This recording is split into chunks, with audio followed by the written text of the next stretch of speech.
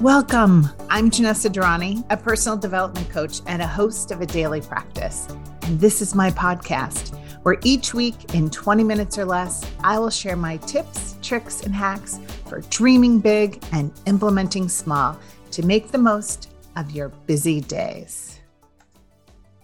In my online community for women, A Daily Practice, we have monthly themes. This month, it's gratitude, unlocking the fullness of life. With each theme comes a deep dive with a guest, and this month I had the pleasure of bringing Andrea Fagan to our All Community Live session. Here's a portion of our discussion on finding joy in the little things. We have the pleasure of having Andrea Fagan with us this evening, and she is, let her tell you all about how fabulous she is, but she has a blog called Little Bites of Joy. And we kind of run in the same no flour, no sugar circles. And so when I was wanting to do a kind of this gratitude Thanksgiving theme, I thought she would be perfect because her site is very much focused on similar things to A Daily Practice, which is kind of finding the joy in the small things and living simply, and this whole decluttering and gardening and eating real foods. It was all fabulous. Andrea, for just to start, why don't you tell us, if you could only have one spice, what would it be? All right. So, if you look at all my recipes, I top basically everything with chili flakes. 100%. Chili flakes. Because it's got, it just has that added, just a little bit of heat. I don't want a lot of heat. I just want a little bit of heat. So chili flakes. But if sauerkraut was a spice, sauerkraut would also be it. Like I put a little teaspoon of sauerkraut on every plate, like even including breakfast. I'm not joking. Like I'll have sweet potatoes and beans for breakfast. I know that's totally strange, but it's just my jam. I love it. And a little bit of sauerkraut. And on my salad, a little bit of sauerkraut. I think it's the Romanian thing. We have a lot of sauerkraut. Well, I have jarred jalapenos on every single meal.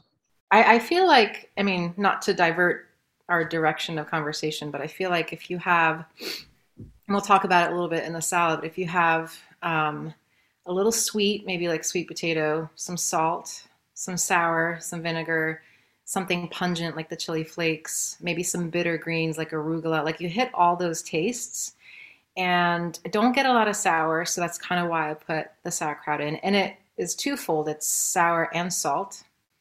And then the chili flakes, I kind of want to, I'm in the Missy journey when she mentioned that she likes the Tabasco. It's like that little extra heat. So I'm on board with Missy for that one.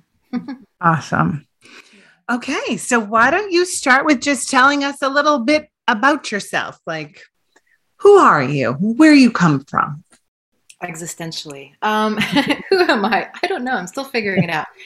I'm primarily a musician, actually. I went to school for music and I teach piano and voice, and I play for weddings and cocktail hour for various things.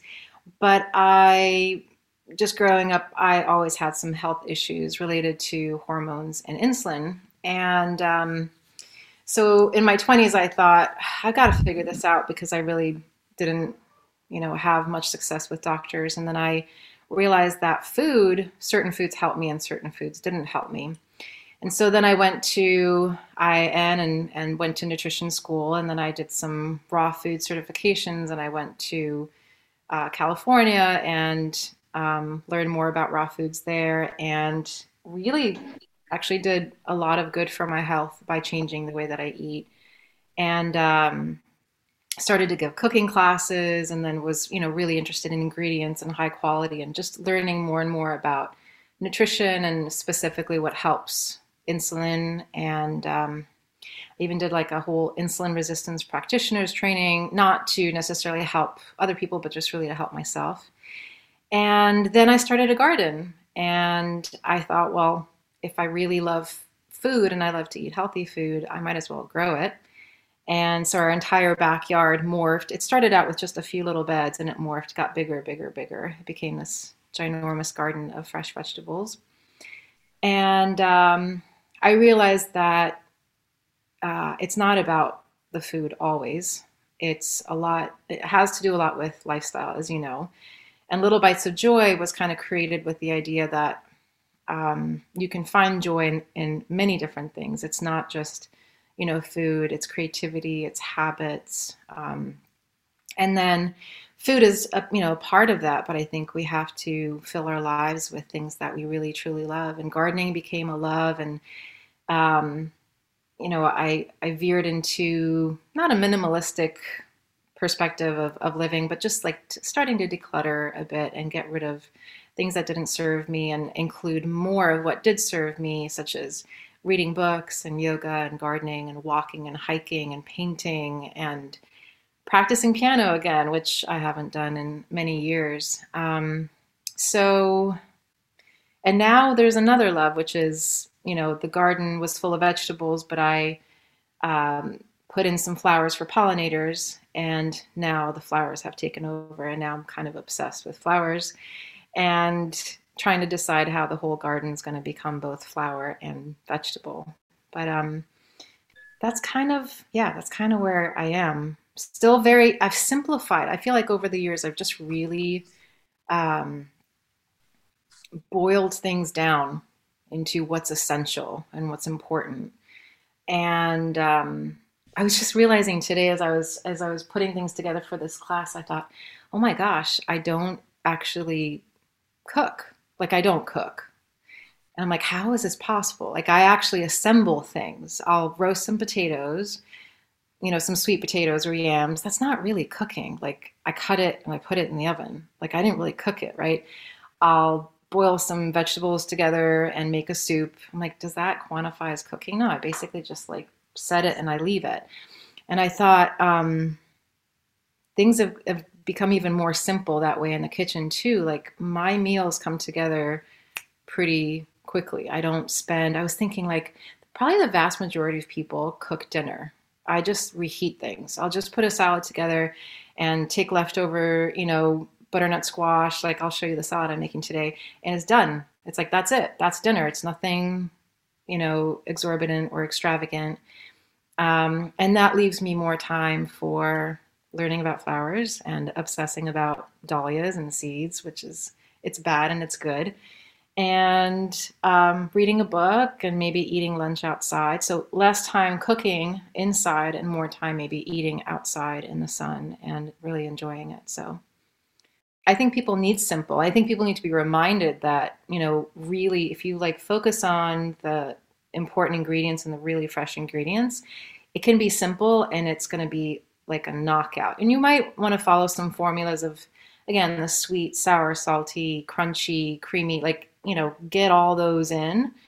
And when you do, you might still only have 5 ingredients and it's still really, really good, Oh, I definitely think that we're wanting simple. Like, why make it complicated? Like, yeah, we have everything else is complicated enough. I feel like I make things more complicated by the fact that each of my family members eats a different meal each evening. So the more I can have it like granimals, these are all the different parts. You need yours on a pizza. You need yours on a pasta. I make mine on a salad. It's kind of that mix and match. So excellent. So what would you say over the last 5 to 10 years? What is different between now and then? What's changed is that, I don't know. I mean, I'm 43. I kind of feel like I rushed a little bit too much in my 20s and I fought to kind of prove myself, and now I just want to do what's fun. I just want to do, I don't know, maybe in my 20s, I was a little bit worried that I wasn't going to make it. I was a little bit worried that, with money and house and relationships and all this stuff. And now I'm just thinking, well, what lights me up on fire. Like even today, I finally put in an order for peonies. And I mean, not food related at all, but I mean, they just make me so happy. And I got up from my laptop and I almost like bounced around the room. I was so happy that I bought peonies and I'm so excited. And I was in the garden and I kind of felt bummed a little bit that I had to come in and shower and get ready, although I love teaching. So I kind of feel, just that I'm doing more of the fun 5-year-old me. Yeah. Whether people follow, whether people buy, it's like whatever. Like this will speak to whoever needs it. If this is a book, I mean, I just wrote it really for me. Most of the time, I write things so that I have a clear memory of what in the world did I make. What is that recipe? Because probably, 5 years from now, I'm going to want to make that recipe, so I'll write it down. But I just feel like life is too, especially with this, this past year. It's just a gentle reminder that now is the moment to just live, what's holding you back from living the life that you want. And if you like peonies, just love peonies. If you love daisies, just love daisies. Like make your, when my husband asked, eventually our garden kind of grew and grew and grew. And he said, "Do you want to just make the whole backyard a garden?" And I thought, can we do that? And he's like, "You're an adult. You can, oh, I can do that. That's our backyard. I could do that." You just have to remind yourself that you're pretty much the only person holding you back from what you want. And Absolutely. nobody needs to like what you like. You just have to, go for it. So, Yeah. And putting out into the world what you want. yeah.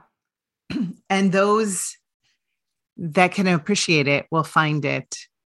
So, in this concept of like growing your own food and this whole idea of like bringing that inside and really like honoring the food. And that's what I've always kind of admired about your approach. How has this, and this is just your life in general, of how you view nourishment, like this idea of like joy, nourishment, simpleness, like all of these pieces in kind of how your life has come. Like, what would you say your philosophy is around food at this point? On my good days or my bad days? Yeah, exactly. I know we all have them. So, when I remember what's true, um, we get this one body and whole recognizable food. I know exactly. I think partially it's my body's very sensitive to various things, and I will feel better or worse depending on the food. Now, in the moment, something might taste good, and then it'll make me feel a certain way. And I have that memory, but sometimes I have a rough day and I'll make poor food choices. And in the moment, it's like, yes, that was exactly what I needed. And a half hour later, I'm like, why did I do that? That's not what I needed. So I guess everybody's human and everybody has to remember that it's not always, perfect. But when I remember and when I'm at peace and when I slow down, and especially when I make a meal, for example, for my family or for Thanksgiving or for a holiday or a gift for someone, I might make whatever for somebody. Um, yeah, whole foods are just recognizable, really simple. I make soups with like 3 ingredients and they're delicious. It's just sometimes life gets lifey. Who says that? And we lean on things that used to make us feel better and they no longer do. So I kind of feel like my husband says this a lot. He says, you're never really in a static position. You're either growing, I don't know how you see it this way, in a greater than direction or a less than direction, but you're never really like staying in the exact same moment. So my philosophy is every little bite should be joyful, should be true and honest, should make you feel proud of the way you're eating, proud of the way you're nourishing your body, and it should put you in the greater than direction for the majority of time. Sometimes it sets you back and sometimes it, pushes you forward. But I think with every day, I think we do learn and we create good habits. And we do know at our core, which foods make us feel the best. But I find that if you do have really high quality ingredients, like really fresh vegetables, really fresh fruit, you won't really be searching out for additional things unless there's some aspects of life that we haven't yet dealt with, which is stress or anger or sadness or whatever. That's a whole separate subject, and we can probably talk about that for hours. But 95% of the time, if you have really good ingredients that you either grow or get from the farmer or buy in season, so that's why we did the seasonal, eating cookbook, those things just taste so much better, and they're good for your body, and your body recognizes them, and they do fulfill me. So I think that answers your question. I hope. Yeah, absolutely. And I think, for all of us, we have food memories, right? They're, like, when we would go on vacation and what we would have, or what our moms would make us every time we had a birthday, or when we weren't feeling well, how we were. So like food has always been ingrained in us of like, it's attached to love. It's attached to comfort. And then clearly as a stress and so forth, but also around these traditions, which is, Thanksgiving is coming. And I love Thanksgiving because I don't have to buy a gift for anyone. I really, gift buying is not my thing. And so Thanksgiving is like, you get the holiday without having like all that extra stress. But I talk about this a lot, like it is so much about the food, and I want to get away from it being about the food. So what is what's one tradition that your family does for Thanksgiving that is not about food? Actually, my favorite part about Thanksgiving is going for a hike or a walk. I think years ago, both my husband and I are very, very much nature loving, like mountains and hiking. And I just remember one of our first years, we were renting a house when we first got here. And I spent, instead of in the kitchen in the morning cooking stuff, I spent it raking leaves. And it was like, this is so much better. I mean, as much as I love cooking and I have a cooking blog, this is so much better just being outside. And I was like, oh, I guess I have to go in and like cook food, So we try to get outside, doing whatever. I'll be in the garden. It so happens that in New Jersey around Thanksgiving, it's just absolutely beautiful. The weather, maybe it's like 50s. Halloween too. We celebrate Halloween a lot of the time by going on a hike and, maybe put a bowl of something out. Next year, I was thinking of putting potatoes out. I just want to be that house and just pick a potato or a clementine or something.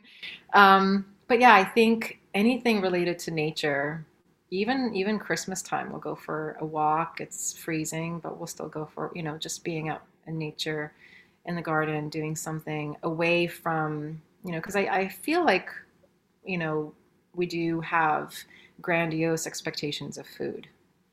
And it's great. And it's funny that I'm saying this, having the blog that I have, it's like heavily weighed in food, but it's not, it can't be everything. It's just not everything. It's like, you eat so you fuel, so you go live your best life. So you go do something else unrelated to food.